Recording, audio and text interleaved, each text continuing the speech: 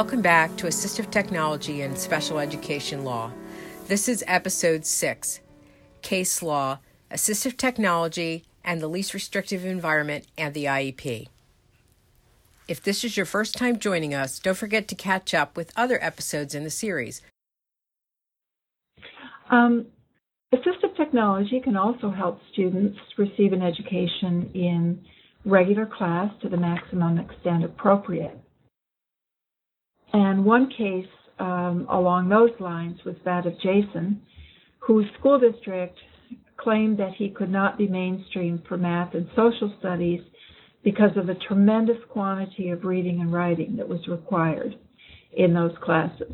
And Jason was a student with specific learning disabilities, and writing was difficult for him, and reading a lot of material was difficult for him. But the appeals panel wasn't at all impressed by that argument and held that the difficulties that Jason has in reading and writing are pretty common, and there are a lot of adaptations that are readily available to address those issues. And the panel, kind of on its own, suggested the district could use talking books, substitution of oral for written reports, and assistive technology. And the result was that the district was required to include Jason in all regular education courses. Finally, some cases about the failure to implement assistive technology services that the district has agreed to.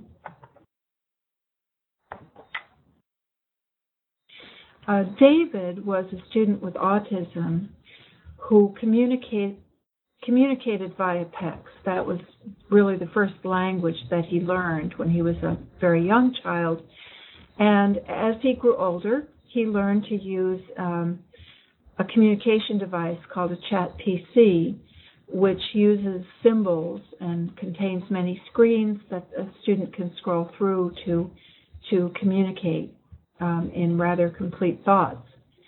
And David was coming back from the autistic support class in another school building to his neighborhood school, and nobody in the new school was trained in PECS or how to use this assistive technology device, but it was clear that he was supposed to be using it. It was in his IEP.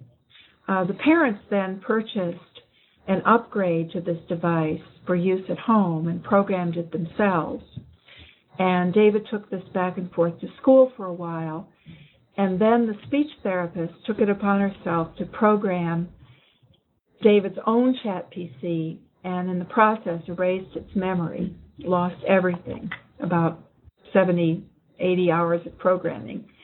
Then the school district bought its own chat PC and programmed it differently from the family's device.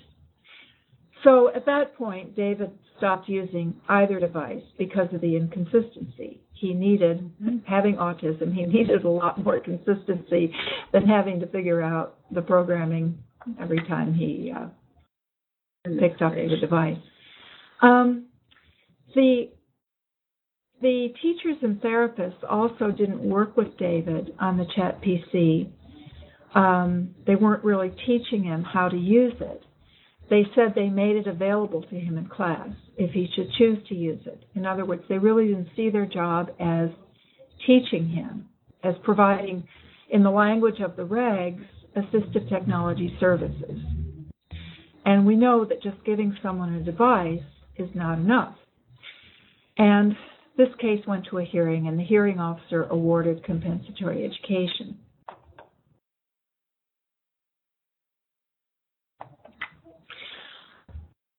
Finally, an interesting case involving a student with Down syndrome who is very capable in many ways, but his speech is very unclear. And he could do a lot with assistive technology, with software, if he had the right software. And his parent went out and obtained an independent assistive technology evaluation on his own.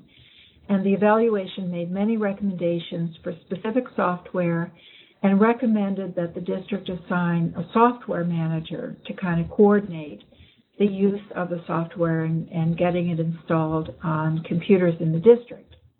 And the district agreed to implement many of the recommendations. Unfortunately, it was kind of harder than anyone thought. I think this idea of a software manager sounded very logical and reasonable, but there was really no one in the district who had expertise in assistive technology. And so the district went to the intermediate unit to get training for the staff. And this was almost impossible to arrange because of everyone's schedule. And the consultant working for the intermediate unit with a lot of school districts to serve was very, very pressed for time. So that was very difficult to arrange. It took months to arrange. And then the school district assigned a speech therapist to serve as software manager. But the speech therapist was a contractor who worked for the district, didn't have any authority within the school building, and had little knowledge of assistive technology. And most of Raphael's classes were in regular education at that point, in the regular high school, and those teachers were not trained to use software. I'm not sure that others would have been trained, but in any event, those teachers had not had any kind of orientation in how to use the software that was recommended for him. And nobody really had any authority to install the software on computers in the classroom. There were many problems with the acquisition, installation, and maintenance of the software. The software manager kind of fell back on the notion that her job was making the software available to regular education teachers, and didn't train them and didn't train Raphael, the student, in how to use it. And the result was that many opportunities were missed for effective use of software. For example, Raphael was taking a regular education course in money management, and the staff, the teacher had decided, or I guess the teacher in collaboration with special education staff, had decided to teach him to write checks on oversized pieces of paper. And he spent a whole semester writing numbers on these oversized pieces of paper. And I don't know, something about this just struck me as not very useful, mainly because I write about 2 checks a year, I guess. Mostly I buy. Probably not that big. No, mostly I buy things online and, pay the bills online, or they come out of my paycheck. And I think many of us are in that situation now. But even if someone concluded that it's really important for Raphael to learn to write checks, there's check writing software you can get for $29.95. Right.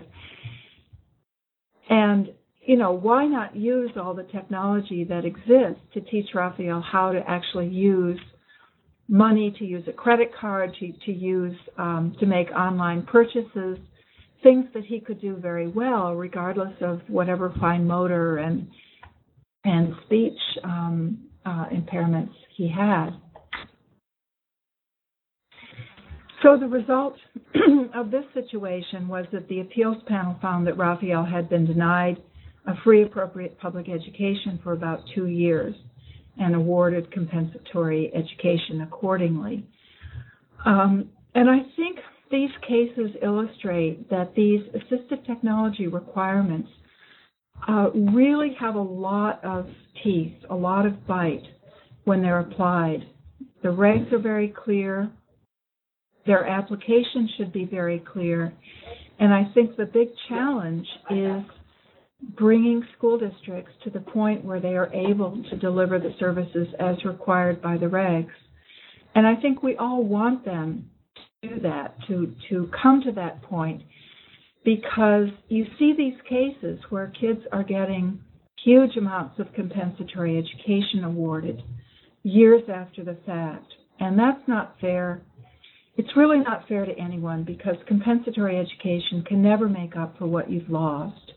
You should have had it at the right time in your life when it could have made an even bigger difference.